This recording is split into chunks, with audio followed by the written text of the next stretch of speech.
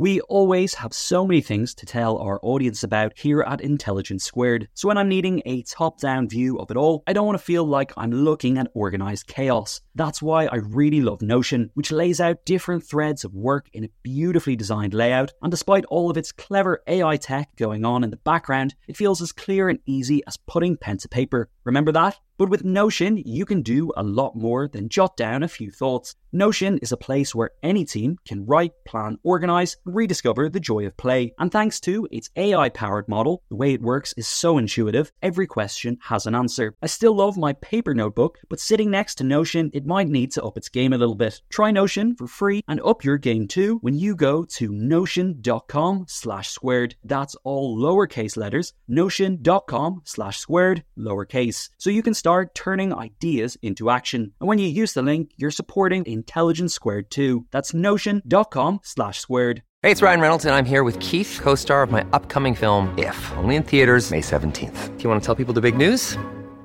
All right, I'll do it. Sign up now and you'll get unlimited for $15 a month and 6 months of Paramount Plus Essential Plan on us. MintMobile.com/switch. Upfront payment of $45 equivalent to $15 per month. Unlimited over 40 gigabytes per month. Face lower speeds. Videos at 480p. Active Mint customers by 531.24 get 6 months of Paramount Plus Essential Plan. Auto renews after 6 months. Offer ends May 31st, 2024. Separate Paramount Plus registration required. Terms and conditions apply if rated PG. Hi everyone, Connor here. If you don't know already, we have launched Intelligence Squared Premium. For bonus content, early access listens, and exclusive extras, just head to iq2premium.supercast.com or see the link in the episode description. Your support helps us to produce more amazing podcasts, stage more live debates each year, and it will bring you even closer to the world's most brilliant minds. And if you're an Apple Podcast person, hit subscribe for the bonus extras from your podcasts app too. Thanks again for all your support. Welcome to Intelligence Squared. I'm Connor Boyle. Coming up, Orlando Figes. The writer and historian discusses his latest book, The Story of Russia.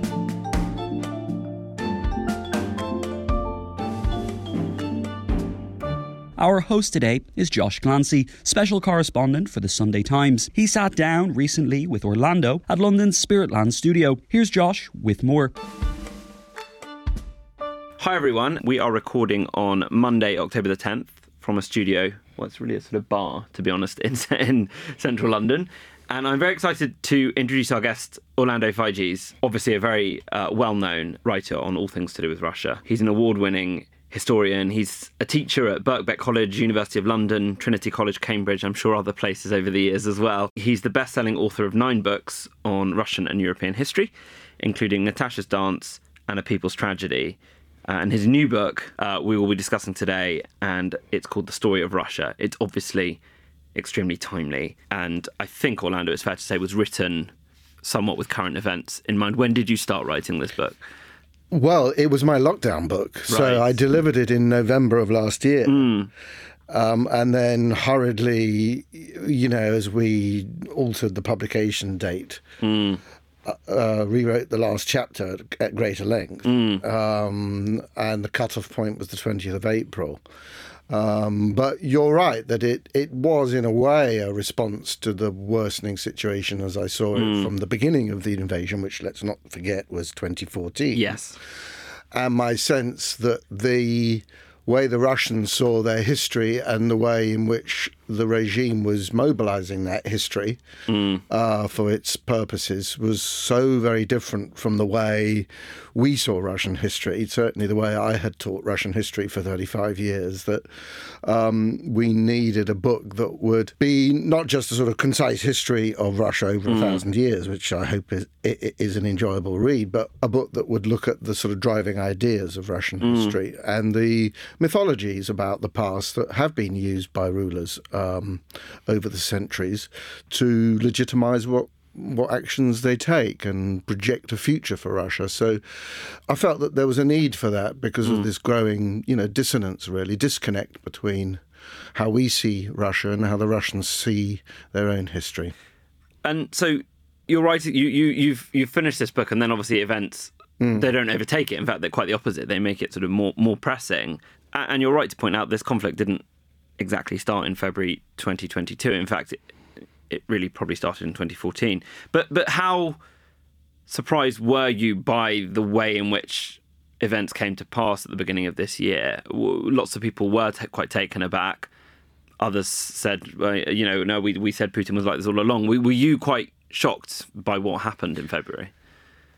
Yes, I mean, I was shocked by the scale of the invasion, by the blitzkrieg on Kiev and the general all-front attack surprised me. But I had been aware, as I think most people were, that there was a growing likelihood of the conflict over NATO expansion, whatever it is that triggered the invasion in Putin's head.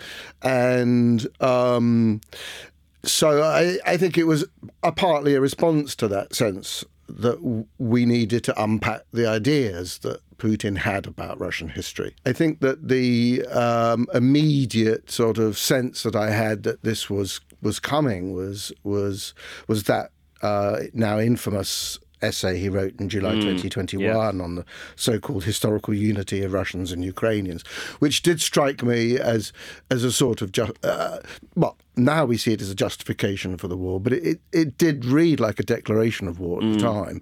If that's how he genuinely felt, then and that was something he felt strongly enough to spend his lockdown months studying very badly Russian history.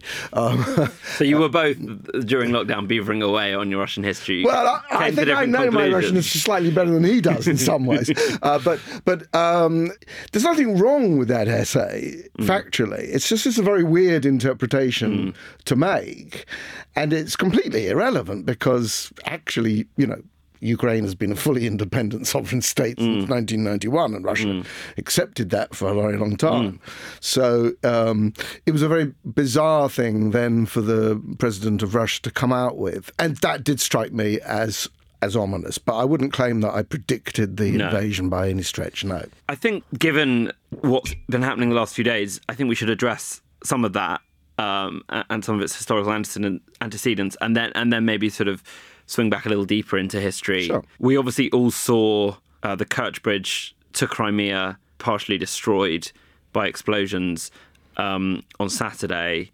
Today, when we're recording, we've just seen Putin's retaliation, and it's not pretty. So I'm interested. I mean, Crimea is obviously something that matters enormously to him. It's a point of pride. He's responded quickly and violently with missile strikes across Ukrainian cities. Why is Crimea so important? Why does he feel his prestige is bound up in it? And why did that bridge attack hit him hard? Why did it hurt? Sure. Well, the last part of your question is easy enough to answer in the sense that it really was the prestige accomplishment, as he sees it, of his regime to connect Russia back to Crimea physically in a way that it hadn't been previously, although, of course, they had the naval base that they rented, so to speak. But yes, Crimea is absolutely crucial. My book starts in 2016 with the opening of this hideous kitsch nationalist monument to Grand Prince Vladimir, or Volodymyr, as the Ukrainians would call him, the ruler of late 10th century Kievan Rus, who converted for himself and his people to Christianity, and he did so in the Crimea, in a place called Chersonesos, which is just outside Sevastopol. And this, for Putin, was, as he said in that speech on the opening of the monument, the foundation of the modern Russian state. The Patriarch Kirill, who was very much behind this project as well, argues that, in taking on Christianity for his people, it was the foundation of the Rus, or Russian, civilization. Now, of course, for the Ukrainians, this is absolute nonsense, because they, as they said at the time, had their own monument, albeit built in 1853 under the Russian Empire, and they would see that entry into Byzantium, which effectively is what happened with the conversion to Christianity, as the foundation of a modern Ukrainian European state. In other words, we elected to join Byzantium. That was our window onto Europe. So there are two conflicting foundation myths here. And in a sense, you could root the war to a tussle over whose foundation myth is true. I don't think either is true, actually. I think the truth about Kievan Rus is that it was a multi-ethnic, open steppe territory with all sorts of people roaming across it, and ethnicity didn't really connect the people of Kievan Rus to anything that one could trace to the modern day.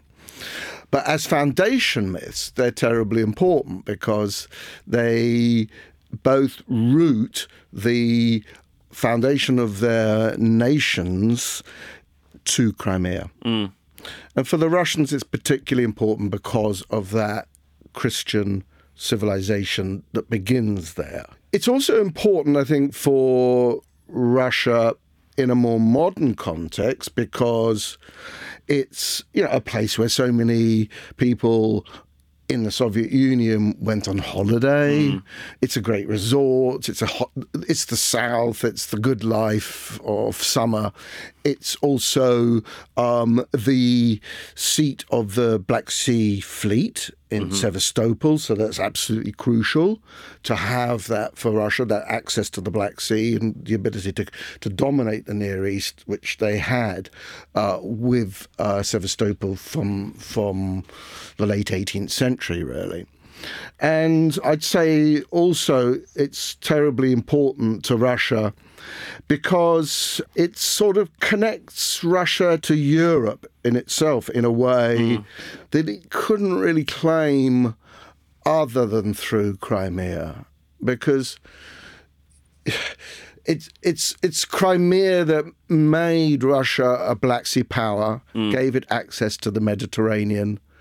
So it's really quite fundamental to the Russian sense of their historic roots, but also their Europeanness. So for all those reasons, I think it's a red line for Putin in his conception of the origins of Russia, in his conception of what Russia is. And so I think if this war gets to become a sort of fight over Crimea itself, as the bombing of the bridge suggests it might, if it goes on from being simply an attack on the logistics of the Russian army, if the Ukrainians want to take back their borders to 1991, pre the 2014 invasion, and if NATO is prepared to back them to that point, I think we're going to get into a very dangerous area of escalation. I wouldn't be surprised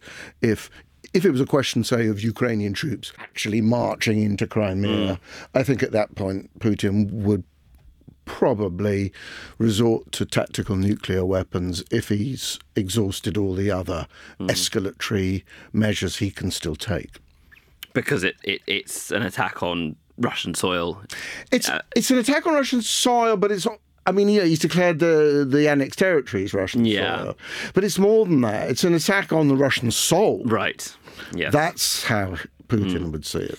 Your description of the two foundational myths, the features editor in me is just thinking sort of Vlad versus Vlod. Yeah, sort of... I avoided that cliche. Yeah. Well, that's why you're a historian and I'm a journalist. But the Ukrainians obviously want Crimea back. I mean, that they've been quite explicit about that. Indeed.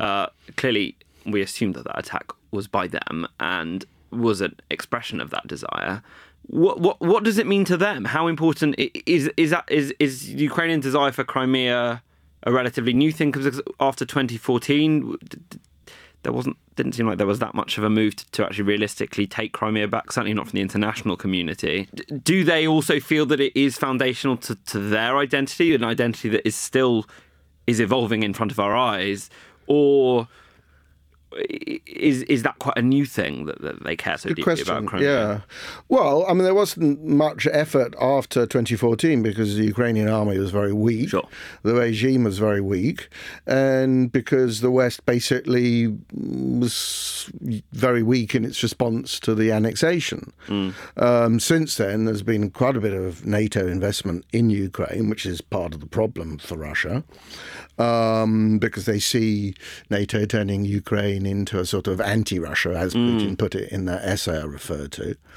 But I think for the Ukrainians, it's a simple, principled matter of this is the territory that is ours. This is our territorial integrity. This is what has been internationally recognised. This is the security guarantees we supposedly had in the Budapest Memorandum of 1994. It's everything about modern day Ukraine is based on the borders of 1991, and so Crimea is integral to that. But I fear that it would be too late now for the Ukrainians to get back Crimea, partly because the West has been so sort of almost complicit, really, in the annexation. I felt very strongly at the time, having a particular investment in Crimea because I wrote a book on the Crimean War and had already by that stage built connections with Crimean Tatars and other people in Crimea. And felt very angry at the way the West just sort of accepted it as a fait accompli. But, since 2014, Ukrainian national identity has strengthened immensely. Putin may say Ukrainians are not a nation, but, boy, has he made them into one by invading them again. And I think part of that national unity is an uncompromising determination to reclaim Crimea. Well, as I have already suggested, I'm not sure that's possible without nuclear war. And so at some point, I fear there's going to have to be a compromise. And the West will probably, I suspect, at some point have to start leaning on the Ukrainians to do what nobody wants to see them to do, but may become inevitable, which is trade land for peace. Certainly not something they seem very keen to do at the moment. No, I think in that way Zelensky's in a bit of a corner, really, because the nationalist element, is now so universal in Ukraine. The Ukrainians I've spoken to, the idea that they might sort of give recognition that Crimea is now Russia, or even that Donbass is now. This is something no one, I don't think, in Ukraine is prepared to accept. Having said that, I think that the occupied territories of Donbass contain a lot of people who are mainly old because they've lived there all their lives and they don't have mobility, and they probably, they say it's a shame that half the city was destroyed that they live in, but I don't think they feel that strongly about it because they just want to go on living their daily lives. And most of them are Russian speakers. So they're not politicized about it in the way that younger Ukrainians are or the Ukrainian nationalists are, who completely understandably want Crimea back. And so take us a little bit back to the beginning. Why does Ukraine play such a central role in the foundation of Russia, and we've talked about Crimea, but Ukraine more generally, and why is it that someone like Putin can convincingly, at least internally, claim that Ukraine is Russia? Obviously, a lot of people there speak Russian, so that's one reason. But take us back to some of the history you talk about this book. What is the story about Ukraine that Russia tells itself? The story that Putin tells the Russians, and it's the story that basically Russian imperial historiography told the Russians from the 18th century, is that Ukraine was Little Russia. Ukraine was part of Greater Russia. It had a dialect, but not a language. And its capital, Kiev, was the foundation of modern Russia. But that was the first state. So it's a source of Russian civilization for the Russians, as well as a source of their Christianity. And although for much of Russia's history, after the fall of Kievan Rus in 1240, when the Mongol occupation overturned Kiev and subjected most of Russia and about half of present-day Ukraine to Mongol rule, indirect rule. Basically, they collected tribute. Yes. From that point in 1240, much of Ukraine actually took a different path from Russia. The Western territories were brought into the orbit of Poland-Lithuania, which is one of the great medieval states. You have a number of Catholics in Western Ukraine. But from the 17th century, Ukraine was brought back into the Russian fold because of the Cossacks, essentially. And the Cossacks were, again, they're not particularly Ukrainian or particularly Russian. They're sort of multi-ethnic caste of warriors who carry out everything from brigandage to fighting for anyone who'll pay them. And they had their own sort of quasi-states, really, hetmanates in the area we now call Ukraine. So there was a hetmanate of Don Cossacks and Zaporizhia Cossacks. And the Zaporizhian Cossacks were fighting because they were Orthodox against Poland and Lithuania and invited the Tsar to support them. Well, the Tsar Alexei at this point, we're talking about the 1640s, early 50s, was very reluctant to do that. But interestingly, it was the Patriarch Nikon who wanted Russia to back this Orthodox war fought by the Cossacks against the Poles and Lithuanians as a sort of holy war. So, I mean, this is quite, resonant with what's happening today. I mean, because a major source behind this war is Patriarch Kirill, who would also say that he has said that the invasion of Ukraine is a holy war. So it's from that point that Ukraine is brought back into the Russian fold, and under Catherine the Great is made a regular part of provincial administration, and she then leads the conquest of what becomes known as New Russia, which are the areas that have just been annexed, minus the Donbass. So New Russia was all of the coastal area on the northern littoral of the Black Sea, so from Odessa through to Mariupol, and they were called New Russia until 1917. So that becomes another dispute about what is the place of Ukraine in Russia's legacy in its territorial claims, because under the Soviet Union it didn't really matter so much where the boundaries were. I mean, the idea of the Soviet Union was that nation states were gone, that you could have a cultural nation, but otherwise you were all part of the same political entity, which was Soviet. So the breakup of the Soviet Union in 1991 then raised a whole set of new issues about Ukraine, because those southern areas of New Russia and the Donbass were claimed by Russian nationalists like Solzhenitsyn, like Sobchak, who was Putin's mentor, as historic Russian lands. And so in that essay I referred back to from 2021, Putin makes the argument there that if Ukraine wanted to leave the Soviet Union, as it voted to do so in 1991, then fine, but it should leave with what it came in with. Right.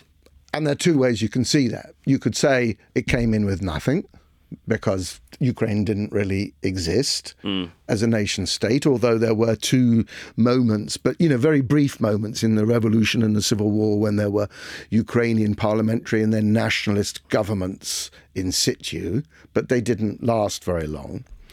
Or you could say they should have what they had minus New Russia and the Donbass. So one way of looking at Putin's sort of strategy is to say he's trying to reclaim those historic Russian lands. But, he hasn't really made clear what his war aims are or why he's fighting. He began with the whole question of it's a historically justified war because Ukraine is us. Ukraine is just a variant of Russians and so should belong to us. He's then moved on from that to argue, and this I think is more... I think this is closer to his real thinking. He argues in that essay that every time Ukraine, after the middle of the 17th century, it was reincorporated into the Russian world, if you like, every time that the Little Russians, as he would call them, tried to break free from the Great Russians, the Russians, to assert their independence, they fell under the influence of hostile Western powers. So he cites the Poles and the Lithuanians in the 18th century, the Austrians in the 19th century, the Germans in the First World War, the Allied powers in the Russian Civil War, the Nazis in the Second World War, then NATO today. He would say they've all been doing the same thing, which is encouraging Ukrainian nationalism to turn Ukraine against Russia. And that has, to come back to your question in a rather long-winded way, that has real resonance with many Russians who've been brought up on this story of Russia, taught in schools, embedded in Russian historiography, and since then pumped out through every propaganda channel, film, TV, books, novels, and the whole lot, that Russia is vulnerable to attack from the West, and Ukraine is its most vulnerable point. Just a reminder, you can support Intelligence Squared and get even closer to the world's most brilliant minds by signing up for Intelligence Squared Premium. Head to iq2premium.supercast.com or see the link in the description to get started. And Apple folks, we've got you covered too. Hit subscribe for some bonus extras on your podcast app. Thanks for all your support.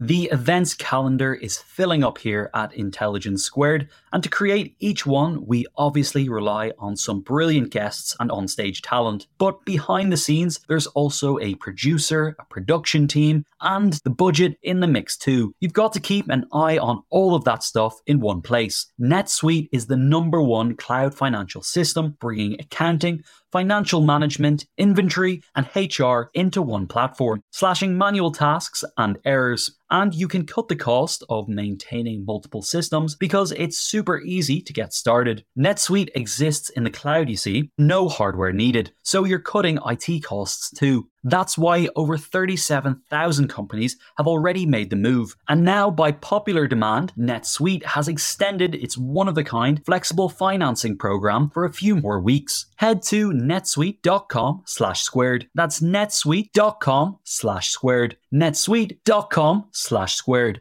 Sponsoring the show for this episode is Marquee TV. Marquee TV is a streaming service with a difference. It's bringing you the top tier of performing arts straight into your living room or onto your device. So think dance, theatre, music, anything you might find in the West End, Broadway, or maybe a cool little experimental space too, but saving you the cost of a few tickets as well. I've got happily a bit lost in their vast library of performances, exclusive interviews, and behind-the-scenes content. Choreographer Jonathan Watkins' interpretation of George Orwell's classic 1984 was pretty cool, and I love the dance piece Sutra, inspired by the skills of Buddhist Shaolin monks. And we've got a special treat for our listeners. Marquee TV offers 3 months of access for just 99 cents. That's right, 3 months for only 99 cents. With the code SQUARED, simply visit marquee.tv and use the promo code SQUARED to dive into the world of arts like never before. Bring the arts home with Marquee TV.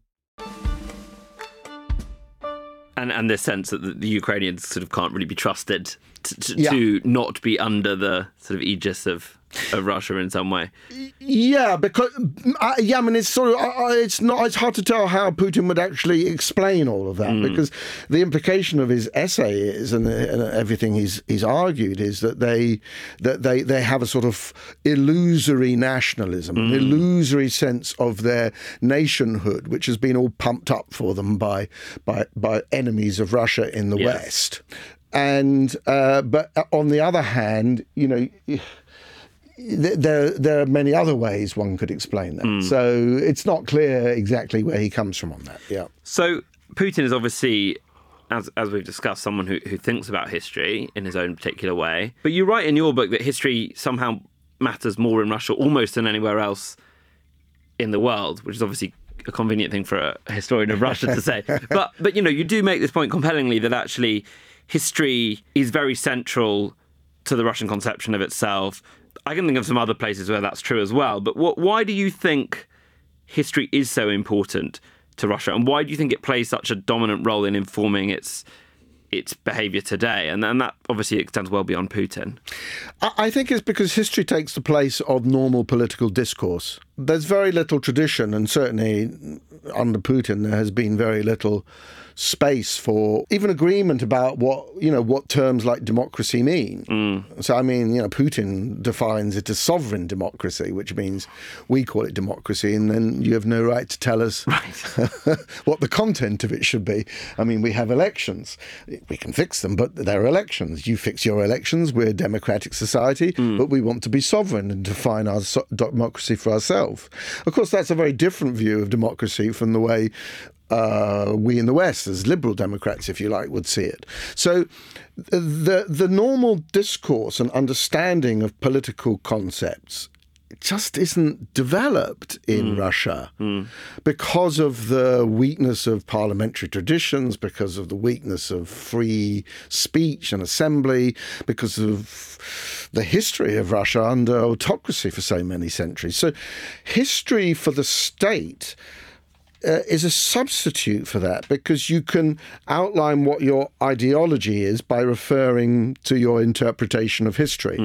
So Putin is a very Slavophile leader, by which I mean that he defines Russia's interests in opposition to the West, not just as different from the West, which is the original, more benign interpretation of the Slavophiles when they were sort of basically intellectuals worried about, the westernization of the Russian language, or when they felt that Russians were losing their sense of national identity because they were aping the West. Putin's Slavophilism is rather more radical than that. I would put it in the category of those late 19th century Slavophiles like Danilevsky, who argued in the wake of the Crimean War defeat in the middle of the 1850s that the West is our enemy, that we as Russians need no longer measure our success by Western standards, and that we should reject all Western so-called universal principles as just hypocritical, as double standards, because they apply one set of rules to us and then live by a different set of rules. That's what these sort of Russian nationalists learned from the Crimean War debacle. And so I think Putin comes out of that stable, but that means that radical nationalist Slavophilism then carries with it and is indeed expressed through a number of historical interpretations. And they have to be made clear in order to delineate what is the ideology of Putinism. So he's opened all of these My History parks where school kids, military cadets are all sort of taken by the coachload to be told what they should think about Alexander Nevsky, or what they should think about Peter the Great, or what they should think about Russia's relations with the West, or what they should think about the colonization of Siberia. So, all of these things become part of the ideology and then are activated to carry out policy because they will fit the national story. That's how it works. And there's no other way they can do that ideologically than through history, I believe. That's fascinating. So it's a sort of...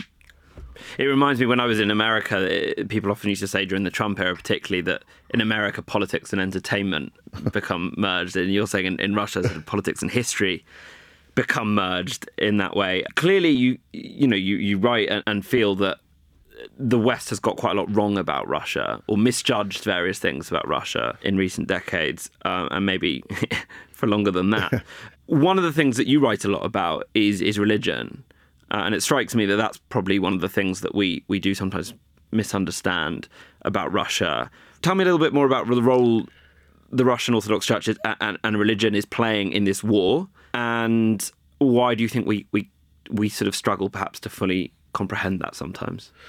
Well, if I can take the second part first, I think the reason why we have got Russia wrong for so long in all sorts of ways is that we've tended to firstly impose our own Western values onto Russia and then declare Russians and the Russian nation and state to be a failure because they don't quite come up to our expectations.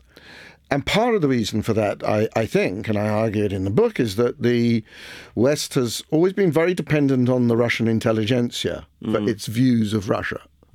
Those are the people scholars talk to, those are the people we read, those are the people we feel an affinity with, because most people who study Russia or deal with Russia never go beyond Petersburg and Moscow anyway. Those are the people they're going to meet. The trouble with that is that the Russian intelligentsia sees Russia through Western eyes.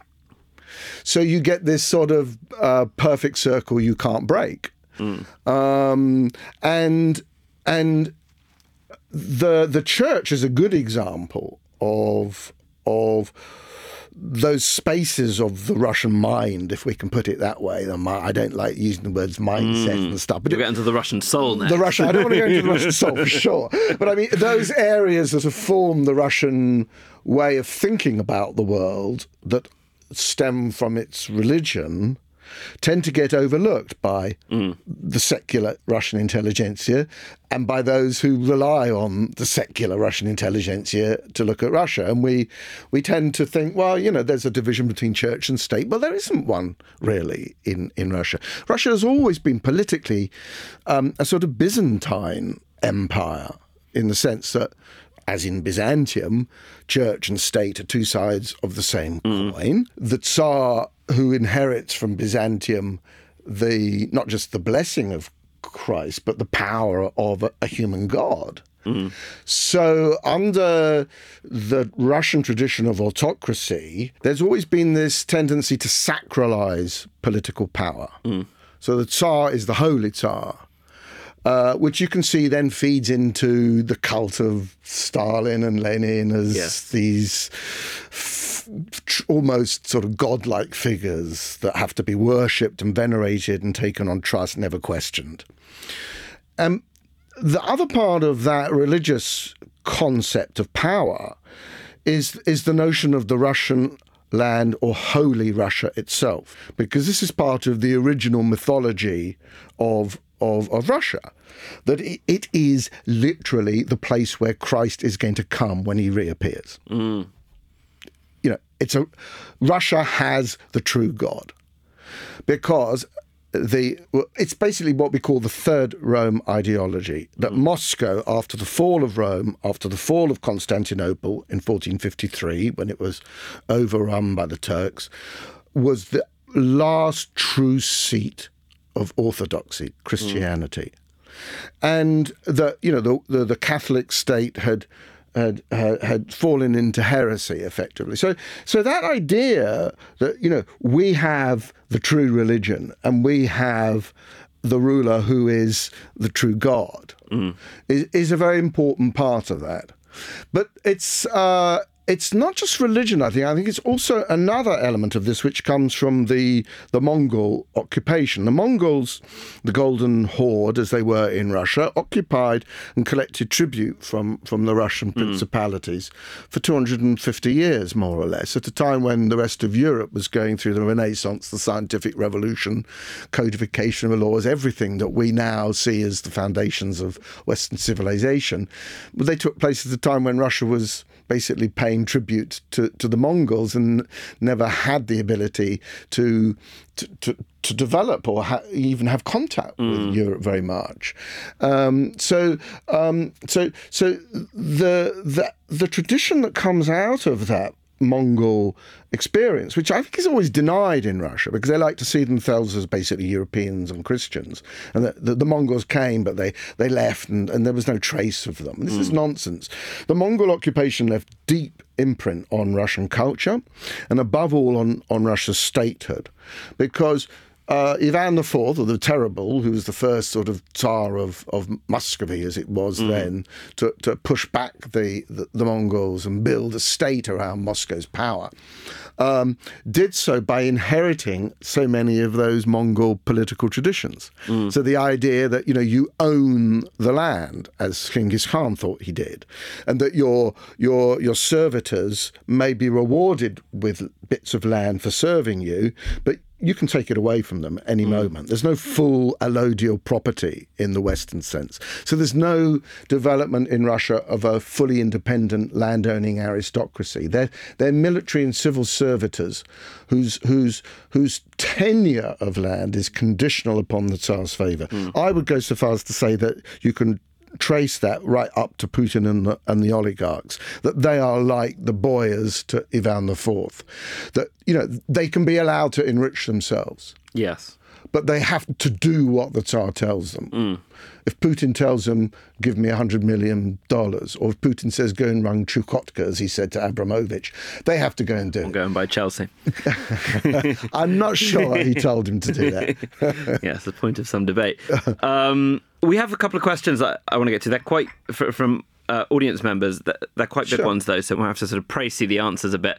I have one quick question for you before we get onto them, which I'm always curious about. What has drawn you to Russia as a historian, as a writer, over the years? There may be a long answer to that, but what is the sort of the thing that really has drawn you to this subject, this story, this country over the years? Well, I mean, originally I was pushed in that direction. I mean, when I was an undergraduate, I was interested in German Jewish intellectual history, Right.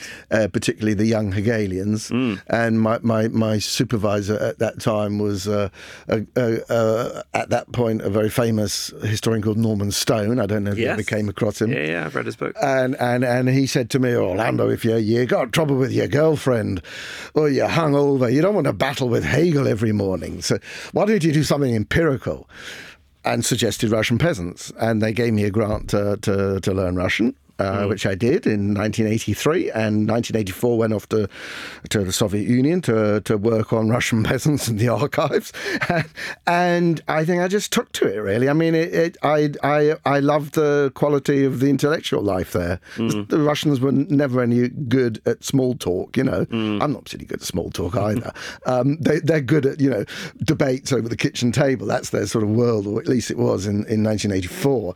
And yeah, it was just such a big culture and big history. And I just got hooked on that, I suppose. I mean, but I have to say it's always been a love-hate relationship. I mean, the things about Russia, makes me want to scream, and particularly, this war, obviously.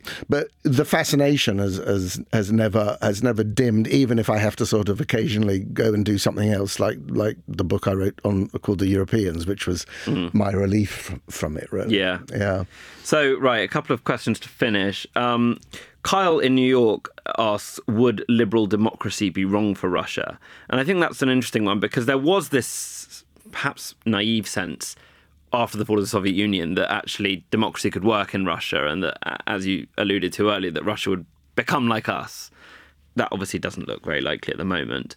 One doesn't want to be sort of overly generalised, but is democracy, in the liberal sense as we understand it, compatible with Russia, do you think? Well, if you look through Russian history, there's many elements of social organisation which are intrinsically democratic in spirit. So the basic unit of Russian society until collectivization in the 1930s was the Russian peasant commune, which was a thoroughly democratic, egalitarian, self-governing community of peasant farmers. So it's not that there isn't the ability to become democrats, but I don't think the liberal democratic mould would fit very easily for all the sorts of reasons we've been discussing.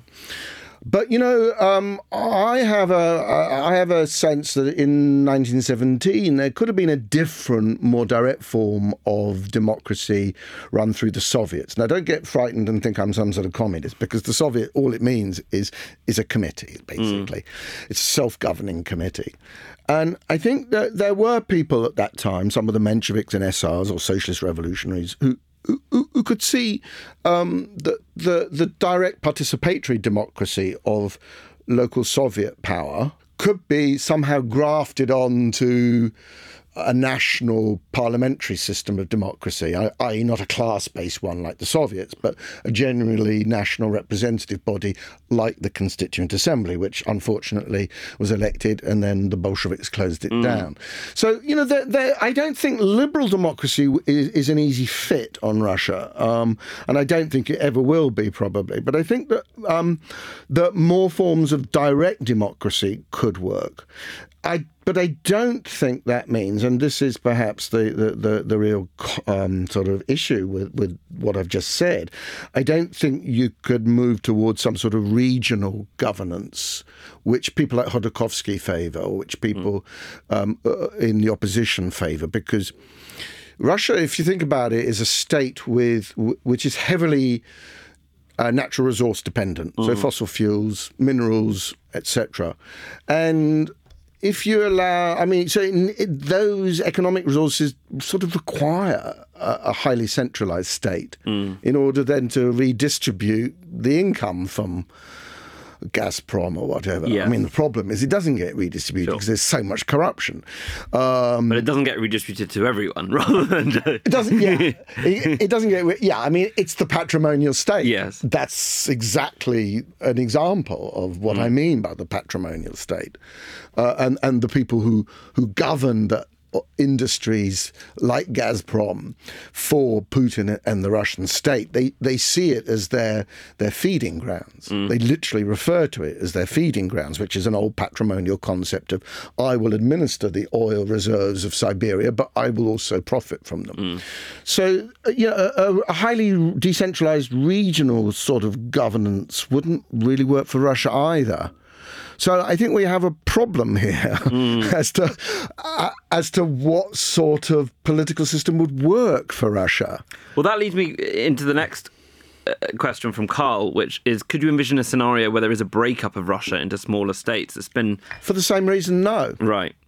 I mean, yes, at the fringes you could. Yeah, you, especially if they carry on mobilising from the so-called minorities like Dagestan, Ingushetia, etc. There could be on the fringes breakaway movements, but I don't see any possibility of Russia being sort of carved up into fiefdoms, which is what they thought of doing when they invaded Russia in the 17th century or even in the 19th century.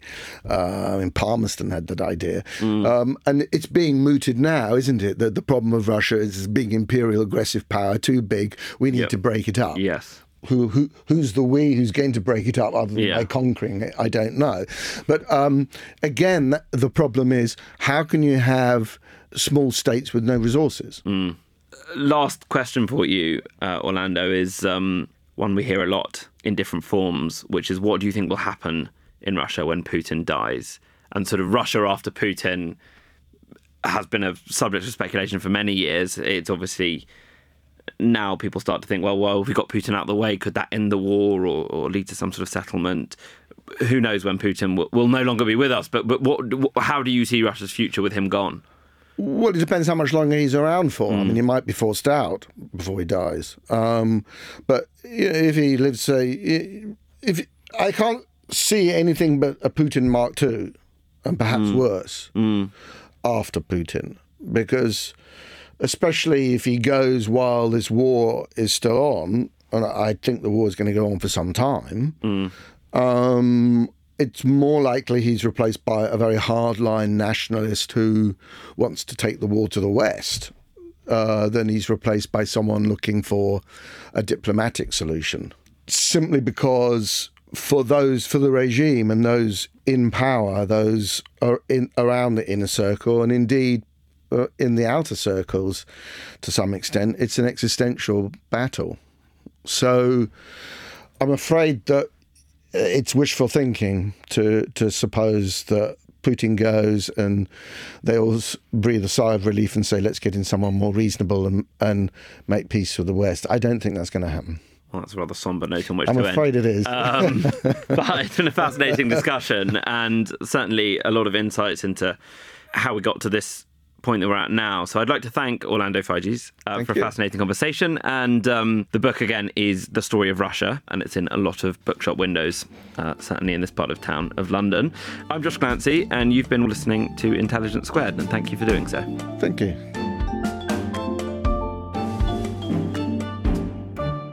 Thanks for listening to today's episode. Head to iq2premium.supercast.com for even more content made just for our premium listeners, including extended Q&As, event discounts, and our newsletter too. Thanks for being a part of Intelligence Squared.